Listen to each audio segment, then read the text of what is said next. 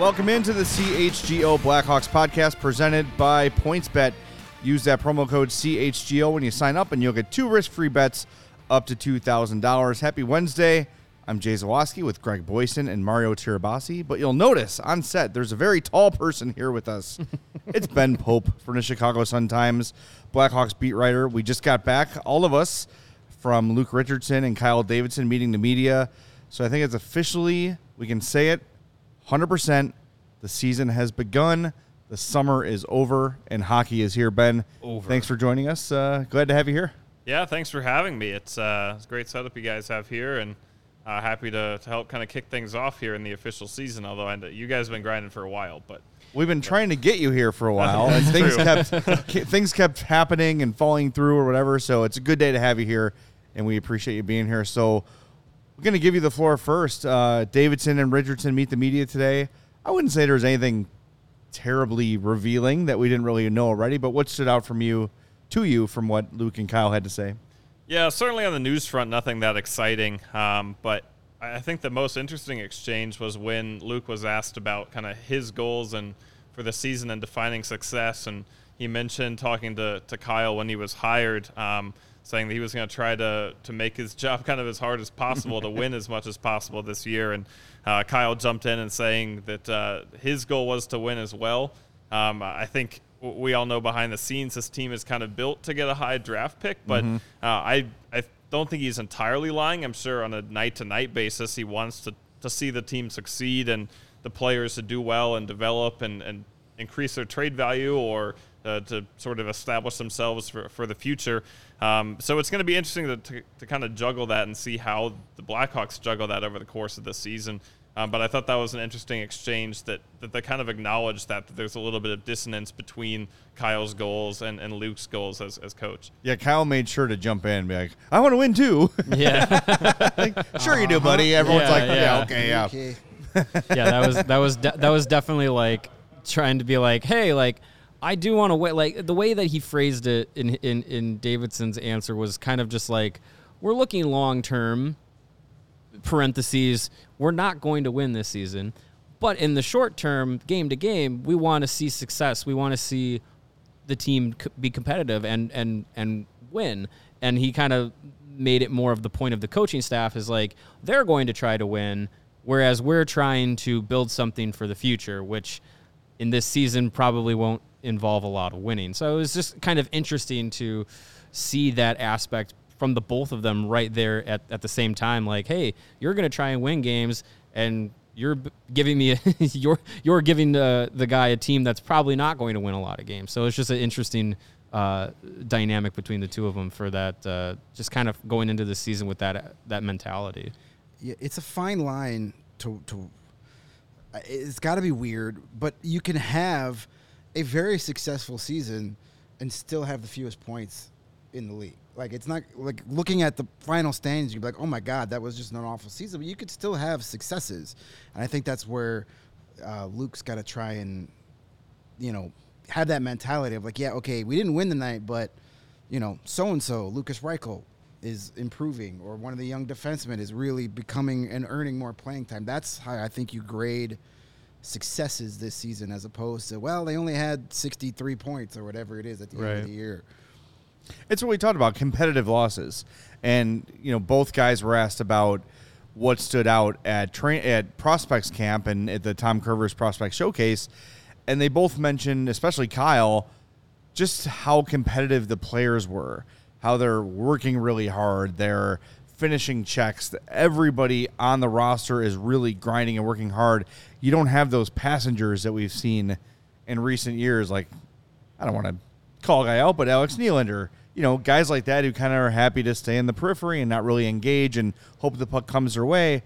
You've got a whole roster of guys, maybe their talent isn't, or their skill level isn't as high as Nylander's, but their compete is through the roof. And I think ingraining that culture, that's something that Luke Richardson sort of alluded to. I want to have a team here. I want to have guys that play hard for each other. And you can see in every move that Davidson has made since taking over, that's been the focus. The guys that have left, the guys that have come in, you see that he wants a team that competes hard. And I think the idea of, yeah, you might end the season with 63, 65 points, whatever, as long as they're competitive in those games and are trying hard. And I don't know, from a fan perspective, I think the word might be entertaining. Mm-hmm. You know, I'll take a 4-3 loss if they're out there giving everything they've got. So In regulation. yes, thank you. No extra points. I don't know. It is a very interesting place to be, and Richardson acknowledged that too. Like, look, we know what the reality is here, but you can't. Hockey's not really a sport you can tank game to game. You can design a roster to tank, but you can't go tell your team like, hey, don't try so hard. Right. This is not a thing. I think one more silver lining that we might be able to take out of this season would be the coaching staff as well, kind of settling in and having success on their front. I mean, Luke Richardson's the first-time NHL head coach. The staff is all new. Derek King's never been an NHL assistant before. So we heard today about how they'll divide up the duties with Derek King kind of working on the game prep and Derek Plant taking on the power play and Kevin Dean doing the defense and penalty kill. And for them each to kind of have success in those roles and figure out their structure and their system and how to teach that well to the players, even if it's not immediately working, to have that in place maybe a few years down the line when this team is starting to contend and ideally still has the same coaching staff, because I think that is kind of the goal here. I think that's another way that they might be able to achieve success this year, even if it's not through winning. Anybody else get a little chuckle, the little side swipe Richardson took at the Bruins when he was talking about Kevin Dean? They never had an elite goalie. They never had a world-class goalie, but they always played good defense. I'm like, what? Tuukka Rask was pretty good for a while. He wasn't listening. Yeah, Tim Thomas had a few good seasons there. Like, wow, that was a little backhanded compliment right there. Like, I was, that must be left over from his Montreal days. But I got a chuckle out of that. I mean, it's not a surprise that those are the assignments. Kevin Dean was a defenseman like Richardson and has had some success as running defenses and PKs, and Derek Plant was a forward, and it's kind of like, well, and Derek King's going to help as Luke Richardson said, the 5-on-5 game planning, maybe like the 6-on-5 stuff like that, overall helping. So much like Kyle Davidson has built his front office, I think Luke Richardson is taking that same approach where it's like, I need help, and I'm going to take as many voices in the room to help me, and it's a healthy approach. Doesn't seem to be any ego on either the front office staff or the coaching staff at this point. And for two guys that are entering their first seasons ever doing this at that level, it's good to know that they're not trying to take it all on themselves. That they're like, hey, we've got really smart people working behind us, both on the bench and in the GM's office. It's a good approach. What I liked from what Luke Richardson said about, coming into this first experience is that he's going into the locker room without really having any preconceived notions of, who are the leaders. Like, yes, we understand Jonathan Toews and Patrick Kane are the biggest voices in the locker room, but who are the other guys that are going to step up and be leaders in the locker room, and how he spoke about seeing these guys, in their natural habitat in the locker room on the ice through practices and stuff, and seeing how they handle themselves. And he even said, he's like, I'm not going to be in my office. I'm going to be in the locker room because I want to be with the team and get a feel for what they bring to the table and, how they interact. And I think that's really a good aspect to have, because if you have that, I think if you have that divide between like, oh, okay, coach is like this, going into his office is like, crossing a border or a line or whatever, and you're like, okay, now you're in the coach's office, and it's a different mentality than being in the locker room. I think it's a good idea for him to kind of mesh all that together and be like, look, like this whole organization is going to be working together towards a goal, and there's going to be, very few separations of like hierarchy, I guess I would put it. So I think it's kind of Jay, you've mentioned it before, like how, Luke Richardson and Kyle Davidson are kind of looking at the organization and looking at this opportunity kind of as like a blank slate to kind of see how they can put their stamp on things. And with Davidson, player personnel, front office personnel, like he's really kind of come into it with no necessary like holding on to anything just because they were here before. Like we saw it with the DeBrincat trade, we saw it with the Kirby Dach trade. Like he's not really just holding on to things because people say he should. He's trying to do something to in the long term, build out a team that's going to have his footprint on it. So it's interesting that, again, from both of their perspectives, kind of having that mentality, and I think it's very interesting for Richardson to kind of go in and say, yes, Jonathan Toews and Patrick Kane have earned the right to be the big voices in the locker room, have their opinions on what's going to happen day in and day out, but also I have to treat them as any other player. I think that's really interesting for him to say coming into his first official head coaching gig. Yeah, it kind of mirrors a little bit what Kyle Davidson said at his end of the year press conference when asked about Toews and Kane and do you owe them an explanation of things? And he's kind of like, I don't have to explain anything to them, really. Like, I'm going to let them know what's going on, but other than that, it's up to them if they want to buy in or not. So, and then Richardson said today, though, that those are the two guys he probably had the most communication with during the offseason. So, look, I think those guys have earned that right to be informed a little bit on what's going on, but at the same time, I think Toews would be more of an issue than Kane.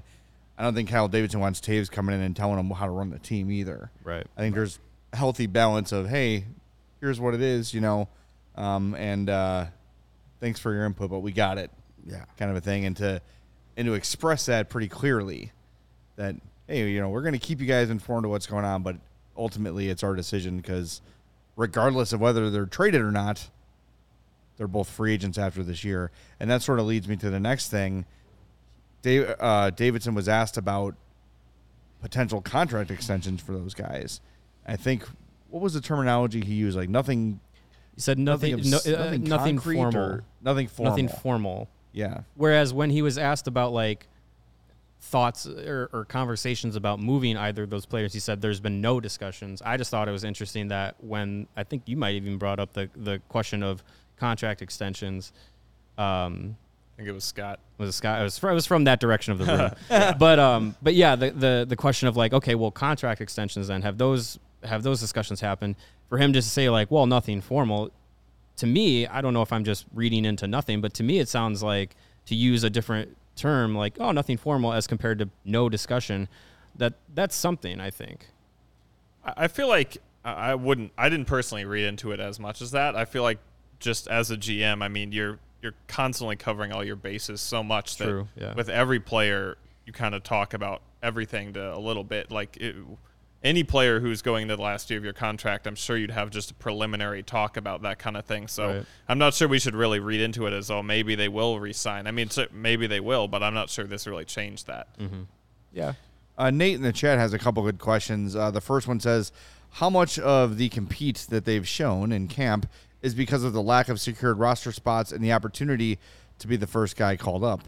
That's certainly a factor. Mm-hmm. All these guys in prospects camp know that there's probably at least 2 or 3 forward spots available, probably 1 or 2 defensive spots available at this time. So, yeah, I think that's part of it. But at the same time, I'm going to keep going Alex Nylander just because it's on my mind. Easy target. Yeah, he is an easy target, but that's not a guy who you would really see up the intensity, right? I think you just have a certain breed of player intentionally. You've got these guys that want to play hard and want to have a good showing regardless of opportunity. Because like you talk about, Korchinski is not playing in the NHL this year. Samuel Savoie is not playing in the NHL this year. This is not happening. So, but they're still out there playing as hard as they can, trying to make an impression probably more than earn a spot. But Nate, I do think that's part of it. And the other question Nate has is, did either Luke or Kyle speak about the mentality of the locker room other than compete, especially in regards to the looming cloud of the fire sale that's been rumored all season? What I remember is him basically saying that players don't really think about it that way. Right. They just want to win the game that night. That's kind of how I recall the general response to that question. Yeah, he mentioned, to just tack on that first question real quick, I'm really looking forward to tomorrow's first practice and Friday's first practice to see the compete level of the veterans. Like, yeah, it's easy for the prospects to like go out. This is my first shot in front of the guy that drafted me. I'm going to bust my ass and say, and make him happy he picked me. But you got to remember, this is a first-year coach, pretty much it's a whole new regime. So these veterans, they need to impress Luke Richardson right off the bat too, because if your first impression to your new coach is that you're just going through the motions because you feel like your spot is cemented, that might not go good for you. So I want to see how the veterans have those first drills tomorrow. That's going to be interesting to watch. But the mentality of the locker room, Richardson said early in the press conference, stressing chemistry, that you can't have success on the ice until you build chemistry off of it. And it's all about building relationships with each other in the locker room, outside of the rink, that leads to playing hard for each other on the ice. So I think, these guys, they'll tell you they don't focus on that stuff, and to a degree they're not lying, but for some guys you can't avoid it. We're going to ask them questions all season long. Hey, Patrick, have you waived your trade clause? Yeah. Why not? So it's unavoidable, but they have a job to do, and it's winning that hockey game on that night. Like, they're focused on, right now, opening night of the preseason, next Tuesday. That's all they care about right now. And I think you can put the blinders on while you're at the rink, and then when you leave the rink, it's up to you to what you're going to tune in, what you're going to tune out. I think a lot of the veterans, too, have as much to prove as the young guys. I mean, obviously Kane and Taves and Seth Jones are kind of in their own category, but guys like Connor Murphy, Jude Jarkera, Tyler Johnson coming off major injuries, they want to show what they can do. Guys like Domi and Athanasiou coming in, kind of off down years, but had previously been good, and they want to show that they're still in their peak of their career and can still be 20, 30 goal guys. A lot of these veterans are not exactly going to be comfortable in where they are too. Like, they're going to want to have something to prove just as much as maybe some of the AHL, NHL tweener guys trying to prove that they can earn a roster spot. I think Seth Jones is going to be a guy that's going to have a bit of a chip on his shoulder to start the year. He's a guy that admittedly didn't start great last year. Obviously, down the stretch, got asked that, hey, you guys ever going to score a power play goal from a defenseman? Yeah, right. Of course, first power player in the World Juniors, he scores a power play goal. So, but I think that's a guy that, like, another one that, he hears the chatter. He hears the people that just, never liked him from day one just because of the trade and the contract, two things that out of his control. I think he's a guy that's going to have a lot to prove and will start tomorrow making that impression. Yeah, even if he doesn't hear it, his mom will tell him about yes, people saying it. I'm sure she has printed out plenty of tweets the last year. I think also for Jones, it'll be nice for him to have the whole summer to settle in here. There's not the expectations this year there, as there were last year. I think early on you saw him coming in trying to justify the contract, and that never works. Just play your game, do your thing, and after maybe the first month or so, he really settled in and became one of the more dependable players. But kind of going back to how you want to see how the veterans compete in camp, hopefully, aside from Kane, Taves, and Jones, there's no real guarantees here. Like, Kyle Davidson, if he's shown anything, is that he's not loyal to these people. He has no ties to them, doesn't care. He's going to do what's best for the team long term, and frankly, what's best for his long-term career health, right? Right. So I don't think anyone should walk into camp and say, like, well, I've got this wrapped up. Like Taylor Radish and Sam Lafferty aren't going to be, like, strutting into the Fifth Third Arena tomorrow like, I got this whole on lock.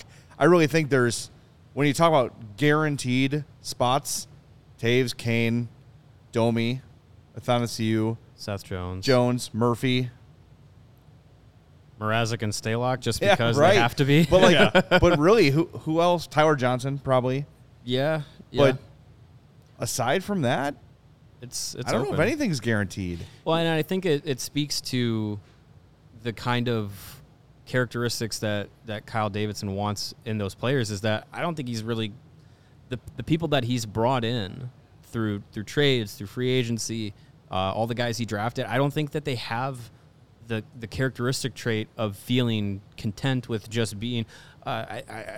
Luke Richardson spoke about it too.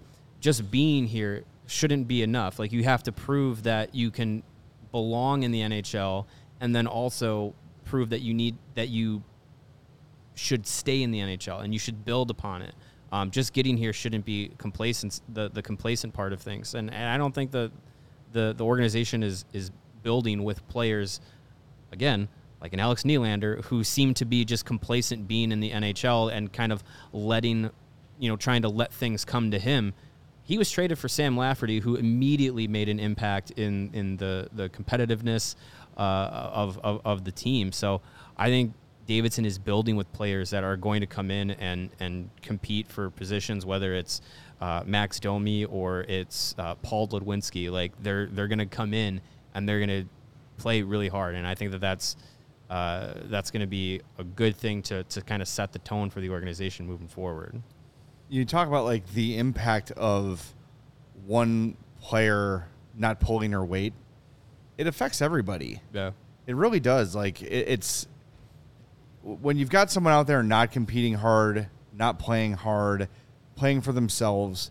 It not only aggravates the teammates, it also throws the entire game off. Like, a guy's missing his passes or not hustling, not back checking, and it ends up in the back of the net. It's like everyone just kind of goes palms up. Mm-hmm. Oddly enough, yesterday I was on Instagram and an old reel from the Madhouse podcast popped up, and it was me and James talking about Patrick Kane being frustrated with Nylander. Maybe that's why he's on my mind. Yeah. Right? Like missing passes, stick handling himself offsides, all these sorts of things. And you could see watching games how frustrated Patrick Kane would get. Like, come on, man. Like, you know what I mean? Like, let's go. Like, let's get on the same page.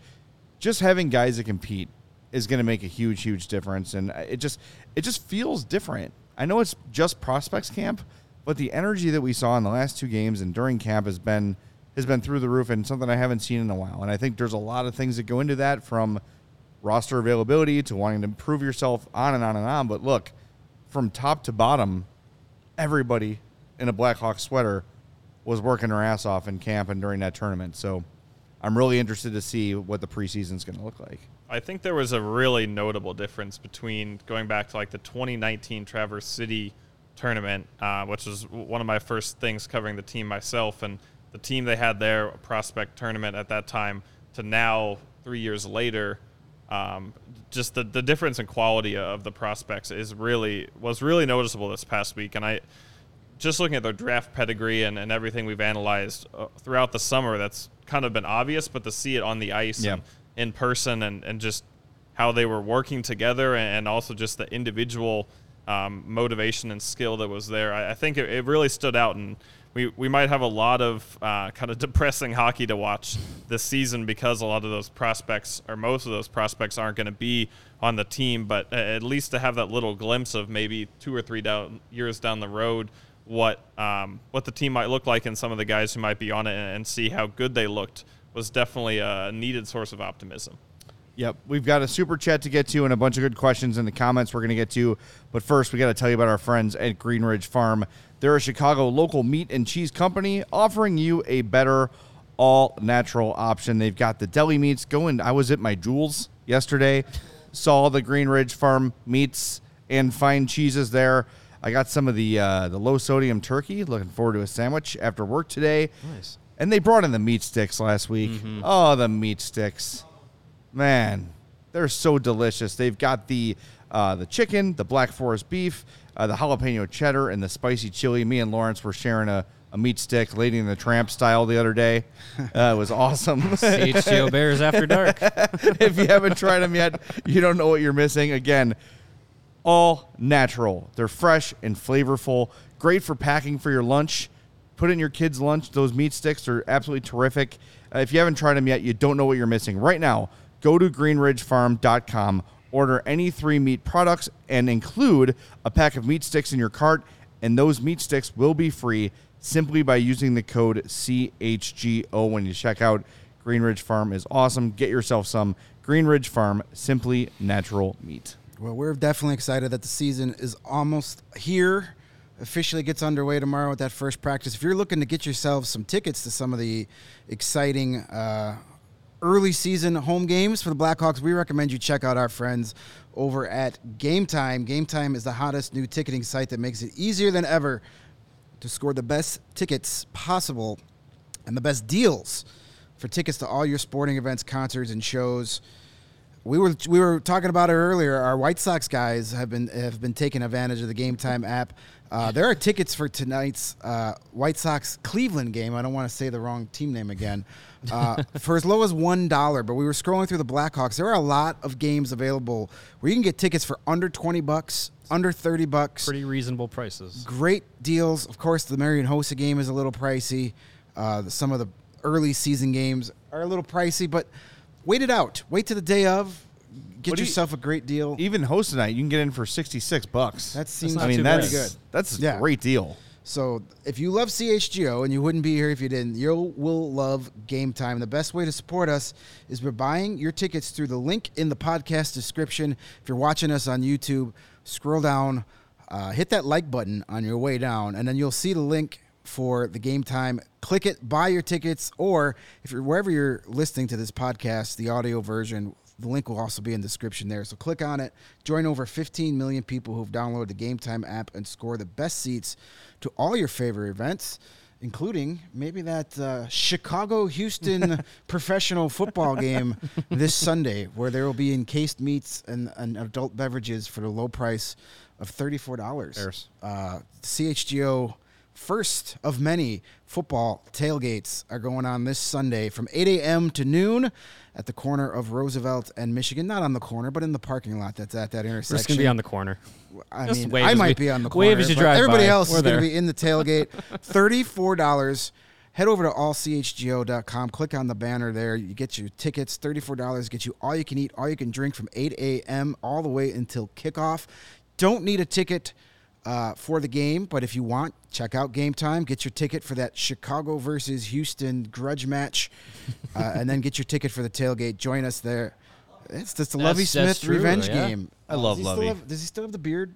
Yeah. He has one of the greatest beards of all time. It's impressive. It's like Zeus-like. It's Mount Olympus-esque beard. It's good stuff. I'm a big Lovey Smith fan. I don't know where you guys are on Lovey Smith, but I never had a problem. I didn't have with to them. cover him, so I guess I liked him. There were times, like in his press conference, he seemed to be a little condescending to some of the questions. So I guess never having to actually ask him a question helps. But Yeah. you just have to know he can't just flat out say all of my quarterbacks have sucked. right, I mean, listen, I think every Bears coach in the history of Bears coaches since George Halas died can get a bit of a free pass. Yeah. They haven't been given the best deck of cards to play with. That's right. There's There Lovey it is. Smith's Yeah, beard. Lovey. that's glorious. Now, Good he's for in- Lovey. He's still in good shape.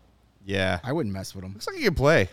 Put him on the fourth line. He might I have to. got a bit of a man might crush have on to. Lovey. I gotta be honest. Ever since the beard came in, just outstanding. All right, let's get to our super chat here from the Lebowski 5. He says, I bought the CHL season streaming package to see our prospects in their respective leagues and to follow Bedard closely. Good call. Is this too excessive? Not at all. No. Great. I mean, we're not going to do that, but It's a great By all investment. Are you available on Wednesdays to chat us up Yeah, about right. what's going on in the CHL? We'll be happy to have you on. yeah, you can be our correspondent. No, that's that's not a really good investment because the Blackhawks have a number of really good prospects in the various CHL leagues that are going to play prominent roles. You got in the WHL, obviously the big name is Connor Bedard, who's not officially a Blackhawk yet. Not yet. Not yet. We're willing that into the we're willing that. Come late June, he very might will be. But yeah, I mean it's you can watch Bedard, you can watch Colton Dock, Nolan Allen, Korchinski. Jalen Lipin is in the WHL or will be once he's healthy. You got Ethan Del Mastro in the OHL, captain of the Mississauga Steelheads. Gosh, who else? Savoie? Samuel Savoie. You guys were all loving him last Jake- week. Jay's Every Jay's time, favorite guy. including today, every time someone mentions him at a presser, Jay looks at me and just gives me this big shit-eating grin, like, "Yep, that's my guy." We were- He did we it were- again today. We were walking Even out. though he called him Savoy, He did call him Savoy. so we were walking out, and he had his upper half gear on, and probably either going in or coming out of media day. And I was just like, "Hey, you gonna go talk to your friend over there?" He was like, did "I Jay don't just want to squeal bother a little him." bit? I'm Did just you- saying, again, unprovoked, Kyle Davidson mentions him. Say who stood Yeah. out. That was one of the names he went to first. true. He didn't say Reichel. Apparently, he got your Venmo cleared. It cleared before he got I to the just like podium. to the reason I'm so pleased with it is because I am the proud owner of imposter syndrome, and I like to have my opinions verified by people who are paid to know these things. So when Kyle Davidson's like, yes, Savoie did look good, I'm like, all right, I'm not an idiot, at least on this one. I'm an idiot for other reasons, but not for that one specifically. So that's exciting. All right, there's a chat I want to get to. Where'd it go? There we go. Raphael says, I see clearly Max Domi playing the same role of the cat with him and Reichel and Kane. That would be an awesome line. That is one of the things that shocked me about Luke Richardson. Flat out today said, I'm going to put Domi with Kane to start. Yeah, usually those questions of, like, what are your lineups going to be before you hit even day one of training camp, the coach usually says, well, we haven't even hit day one of training camp, so we don't know what the lines are going to be. But he actually said, Kane and Domi will likely be paired together. Also said that young defensemen like Kevin Korchinski and Ethan Del Mastro will be paired with veterans. So I thought that was interesting, and that's an interesting strategy to go in and not just say, all our NHL guys are just going to be paired with NHL guys. Like, they're giving an opportunity for the young guys to kind of gain some experience with some of the vets. I think Domi is probably going to be one of the most interesting players on this year's team. I mean, he's shown before in Montreal that he can be a star player, a clear first or second line scorer, and he's also a kind of talking about guys with motivation and guys with a little bit of grit. I mean, that definitely fits with Domi.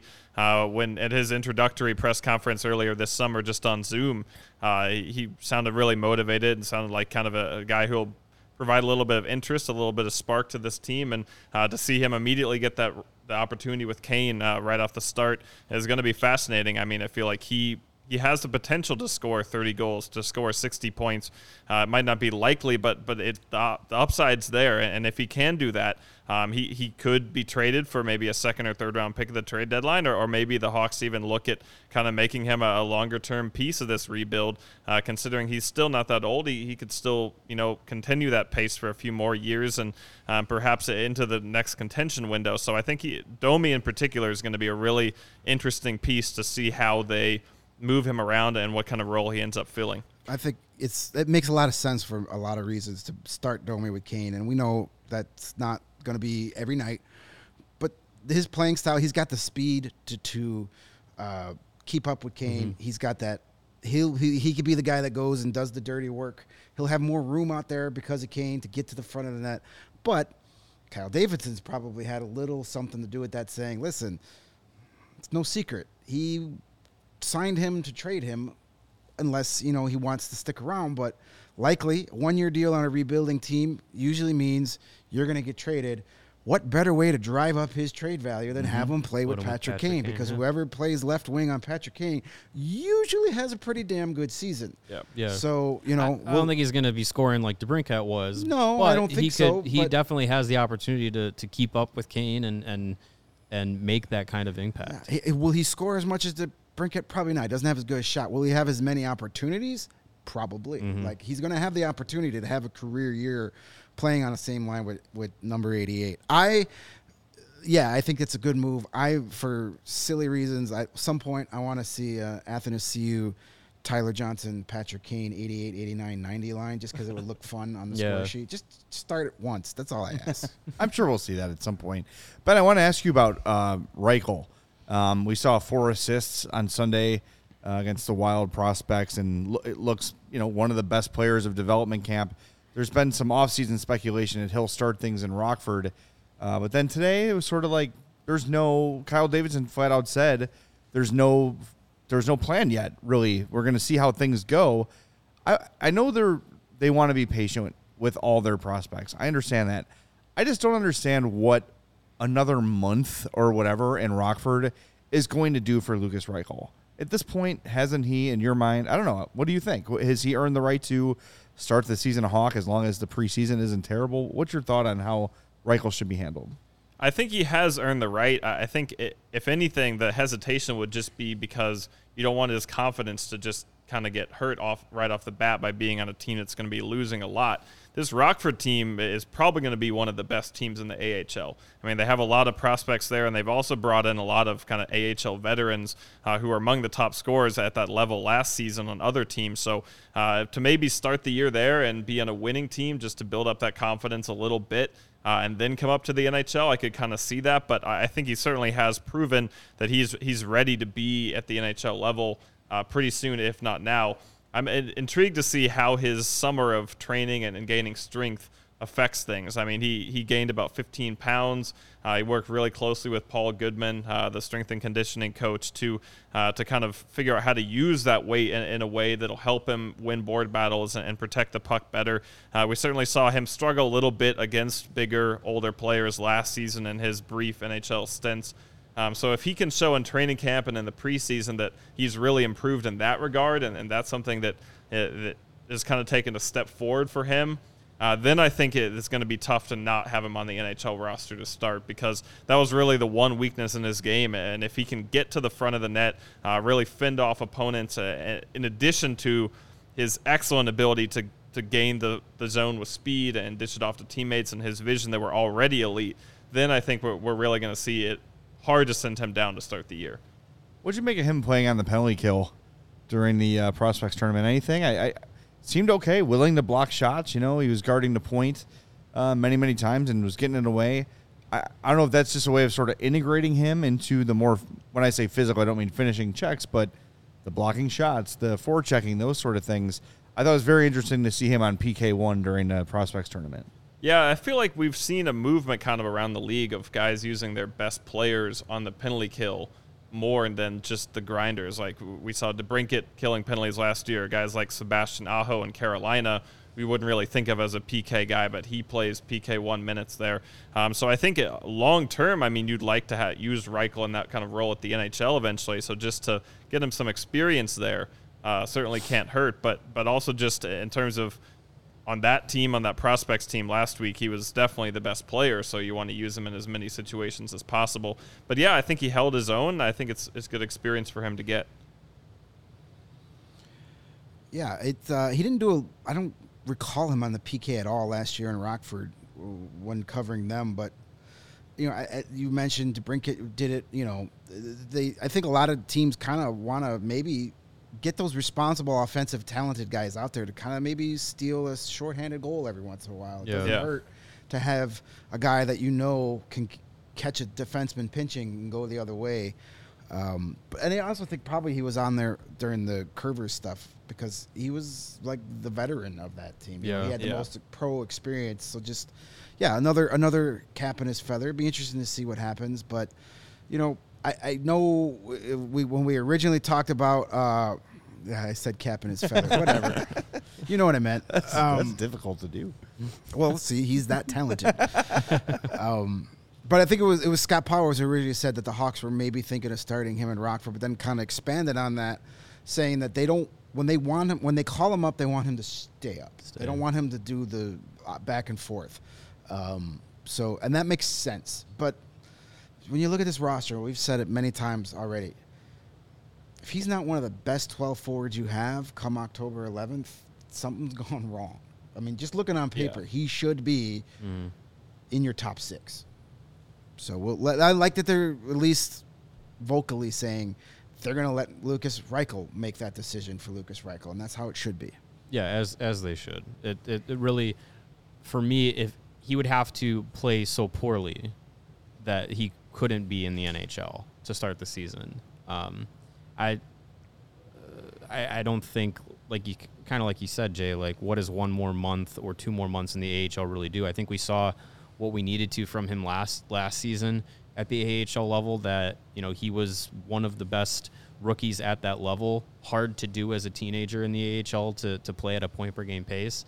And he held his own a little bit at the NHL level, but you know, you can really only get better at the NHL level by playing NHL competition. And I think he's kind of at the point in his development where he's only going to get better with NHL competition and NHL minutes. And, you know, the question was asked, you know, about like an organizational, like blanket plan for prospects.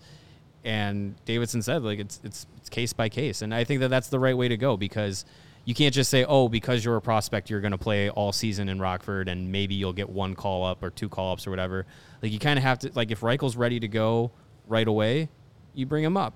If a guy like Ian Mitchell isn't ready to go right away, then he goes to Rockford, and then if he proves he's ready, he comes up. I think that's probably the way to best way to handle it, especially when they have so many young players that could potentially bounce back and forth or are going to be competing for spots. So it makes the training camp, like, position battles, like, really exciting coming into tomorrow's first day of camp. And it certainly didn't look like confidence is an issue for Reichel on that game No, on Sunday. absolutely not. He was like, I'm the best player here, and I'm going to show you why. So I don't think he needs to go to Rockford to get confidence. We'll see how the preseason shakes out, but I'd love to see him get it, find the back of the net in that first game that he plays. That will go a long way, and maybe we can stop having this Reichel to Rockford discussion. Yeah, I hope so. Another good question from Nate here. I guess we'll go throughout the entire panel. He says, before we get into the full swing of the preseason rather, can each of you give a guy that could surprise everyone and earn playing time at the NHL this season? Why don't we start with our guest, Ben Pope? Ben? Oh man, put me on the spot. Yeah, that's what you're paid for. Oh, I gotta. Asterisk, you are not being paid. That's true. It's all right.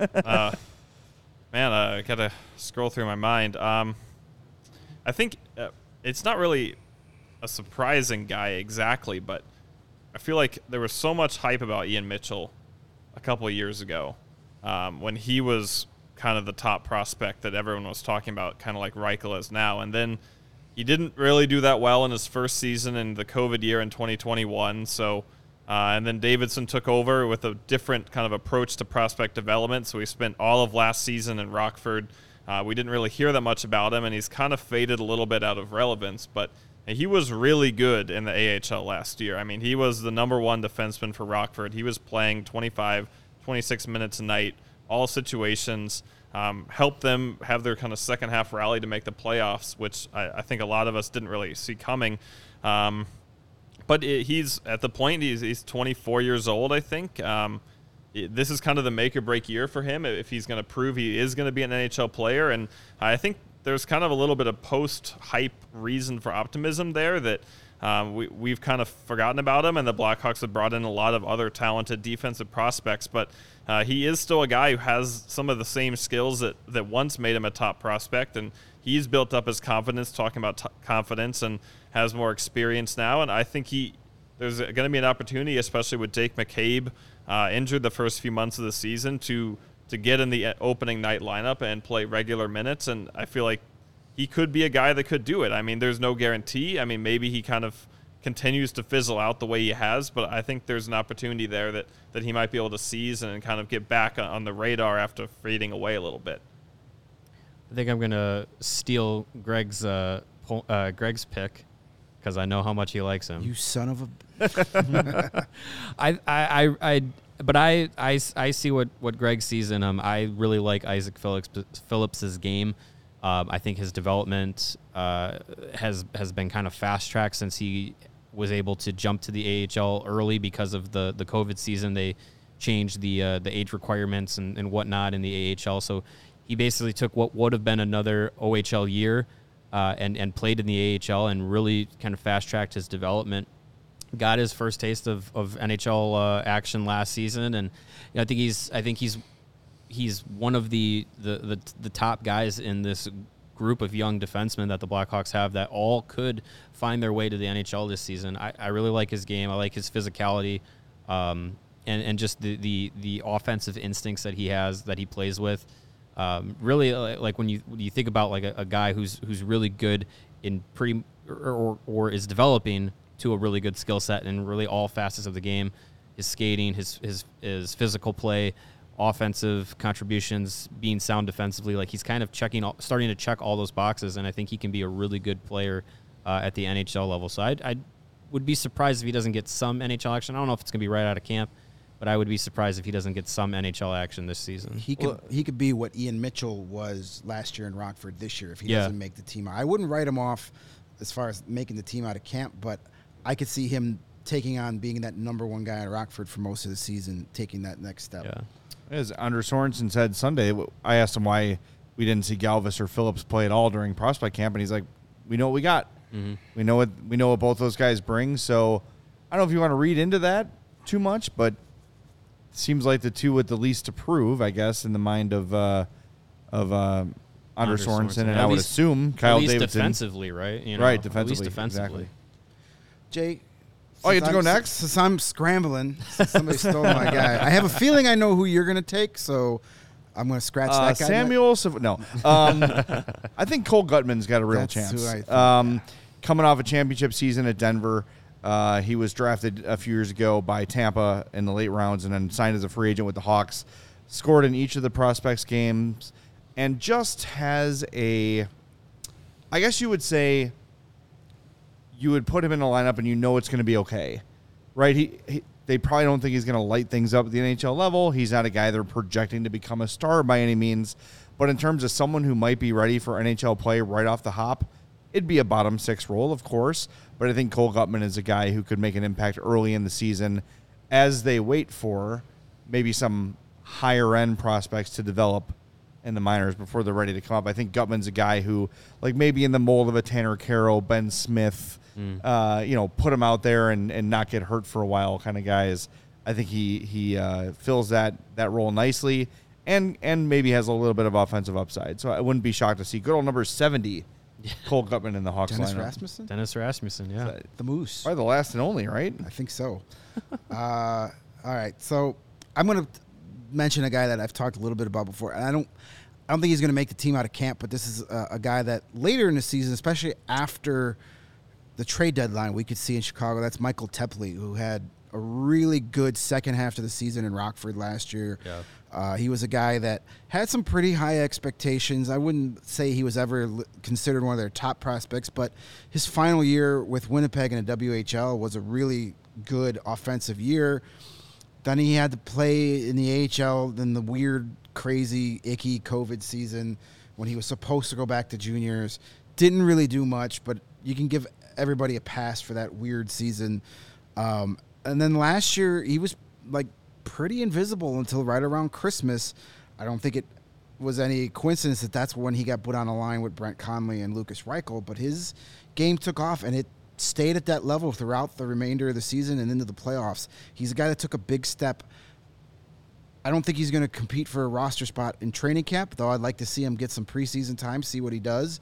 But as the season goes on, if he continues on that trajectory, there's no reason why he can't get a few games after the trade deadline when likely guys like Domi and Anthony Ciu and maybe Kane, maybe Taves, who knows. But all of a sudden there's 4 or 5 forward positions open. Who's going to be those first guys called up? I think he'll be one of those, that wave of guys to come up, late March when they need bodies. Yeah, it's going to be interesting to see. I'm trying to think of any other kind of news and notes from Richardson and Davidson that maybe we haven't gotten to just. I think we pretty much covered all of it, right? Anything? Well, yeah. I mean, we touched a little bit about basically saying that there were no discussions about trading Jonathan Toews or Patrick Kane in the offseason.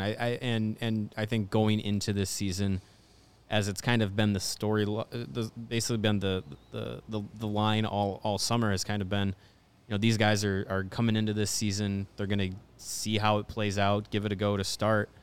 And, with Luke Richardson saying that those are the two guys he's had the most contact with through the summer, I want to get your take on this, Ben, but I think having a head coach like Richardson who's, it seems like he's really open with the interpersonal communication, really cares about kind of the person as well as the hockey player, and has a long kind of career coaching at the AHL level, being an assistant, over 1,400 games played in the NHL. It seems like he's walking into the door with a better perspective for guys like Toews and Kane to have than that they've had in the last few years with a Jeremy Colleton or Derek King taking over. Do you think him coming in could be enough of an impact just from a coaching perspective where they might believe enough in him to say, you know what, maybe we will stick around for a few years? I don't know about a few years. I mean, we'll have to see, but I certainly think that bringing in Richardson is going to be good for them. He certainly is a really well-respected guy from everyone I've talked to, everyone I've heard from. Incredible reputation around the league as a player, as an assistant coach, as a head coach, and I'm sure that they are happy about that, and that's one thing from this offseason that will give them a little bit of encouragement or optimism, and it's really going to just all depend on how this season plays out. I feel like I'm excited to hear from Taves and Kane tomorrow, finally, after they hit the ice for the first day of camp. They're expected to talk to the media, and I think that'll be really eye-opening to finally hear from them and get their take on everything that's gone down, because we haven't heard from them since the end of last season when they were saying that they feel like this rebuild doesn't need to take that long and doesn't need to be that drastic, and that's clearly not what ended up happening. So just to get their take on everything finally will be really enlightening. But I do think that the Richardson hire is probably something they were pretty happy about, and maybe even if they are traded this season, can at least make this a rewarding and sort of successful final season for them in Chicago without too much dissonance or just kind of focusing only on when that trade's going to happen and more just kind of enjoying the ride for them and for everyone around them and fans and us and everybody really involved. One thing I want to ask you about, you've been on the beat for a long time. Richardson. I don't know about a long time, but longer than us. It's felt like a very long time. Davidson was asked about any more potential injuries being announced, and he kind of was like, well, we're getting our medicals today, so maybe something later.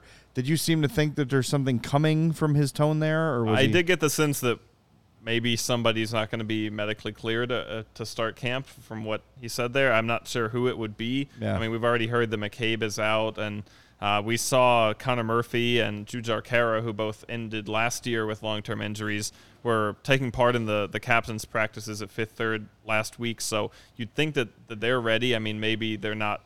Maybe it's them or maybe it's someone else. But I do think we probably will get news on that tomorrow. I don't know anything personally, but we'll see it. I think tomorrow is going to be honestly even more interesting than today, to finally have all the players back and to have an open locker room and to see them on the ice and just, I mean, that tomorrow is really the first day of training camp from our perspective, and I think that's going to be really interesting, everything that comes out of it.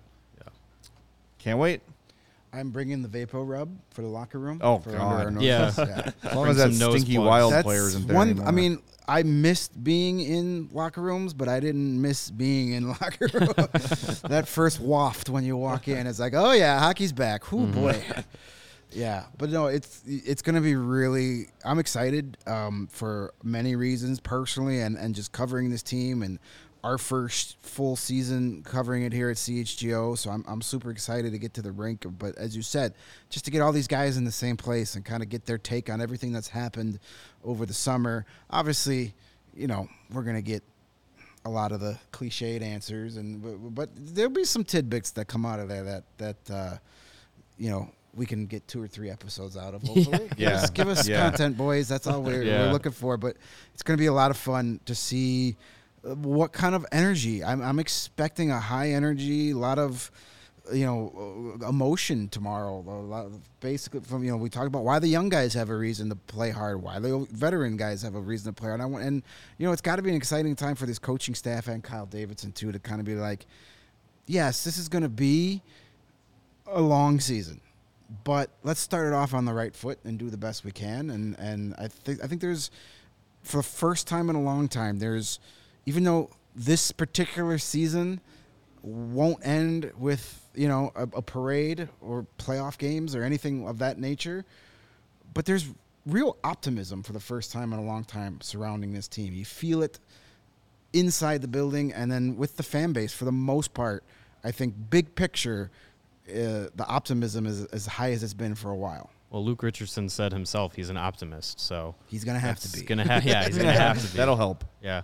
Well, while we're battling the stink of the hockey locker room, what you could do in these last few weeks of September is get out and get some fresh air on the golf course, and you want to do it looking your best. That's where Pins and Aces comes into play. They are the official golf apparel partner of CHGO. They're also the presenting sponsor of the Big Drive Energy podcast on the All City Network. Pins and Aces is a family-owned golf apparel business, so you got to love that. They have great gear that going to get you a lot of compliments on and off the course. They make different polos, hats, golf bags, even a bag that has a beer sleeve that you can put right there in your bag. It stores up to 7 beers right there in the bag, right next to your 7-iron. Keeps the drinks cold for the entire round, which is great when you're shooting 100 going on to the 14th hole, and the drink cart hasn't been around in a while. You just go in your bag, get a couple drinks out of there, and you'll get through the rest of your round. Ben, are you a big golfer? I'm not. You're not. Okay. I have not golfed. Do you like before, good actually. golf polos? A good polo, a good shirt's always good. Yeah, Perfect. Well, you can go to pinsandaces.com and use the promo code CHGO, and you'll get 15% off of your first order and get free shipping from Pins and Aces. So, again, that's pinsandaces.com, promo code CHGO, 15% off of your first order and free shipping. So, a couple more hot days, or warm enough days, I guess, in September. For you golfers out there, and for you crazy golfers that like to go into November and December, and apparently don't mind having the ball sting your hands 80 times around, get yourself some Pins and Aces. You're going to be looking good on the course. 80, huh? You're pretty good at golf. I gotta take it. That's a front nine. It's like 200 Well, for me. well, that's discounting putts, not Okay. counting putts. Yeah, so it's more like 120. Yeah. All right, fair enough. Hey, a couple weeks ago, I was out of town in Disney and came back to the All CHGO studios and saw those sweet cornhole sets we got over there. And they are from Chi-Town Cornhole, otherwise known as Bags. Chi-Town Cornhole. They're the #1 cornhole provider for Chicagoland and Illinois since 2007. What stood out to me was the quality of everything. Yeah. Like, everyone's driven by the house with the dudes, like, selling them in his driveway.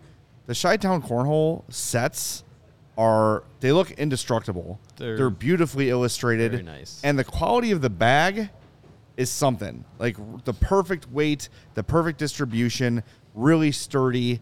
I was really impressed with the entire makeup of the Chi-Town Cornhole set. I'm looking to order a new set for myself, so that's where I'm going to go. Mm-hmm.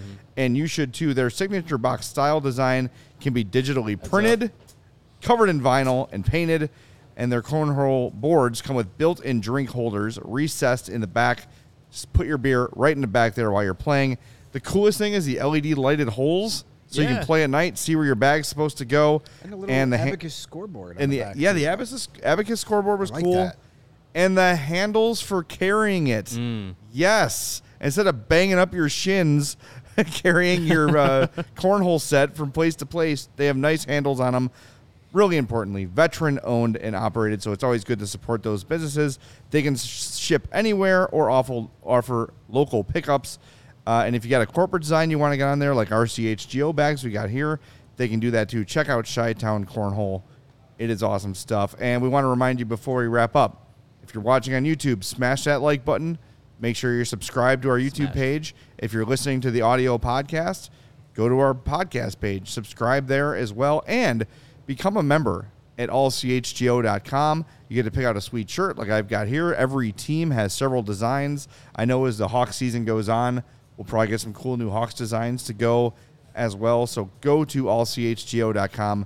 Become a member. You get access to all of our ad-free written pieces. You've got access to our Discord, and of course the free shirt when you sign up. And follow us on social media at CHGO Sports, and we're at CHGO_Blackhawks. So we want to thank Ben Pope for being here, and we'll be back tomorrow at 1:30 after Taves and Kane and the whole crew hit the ice and meet the media at Fifth Third Arena. So we'll talk to you then.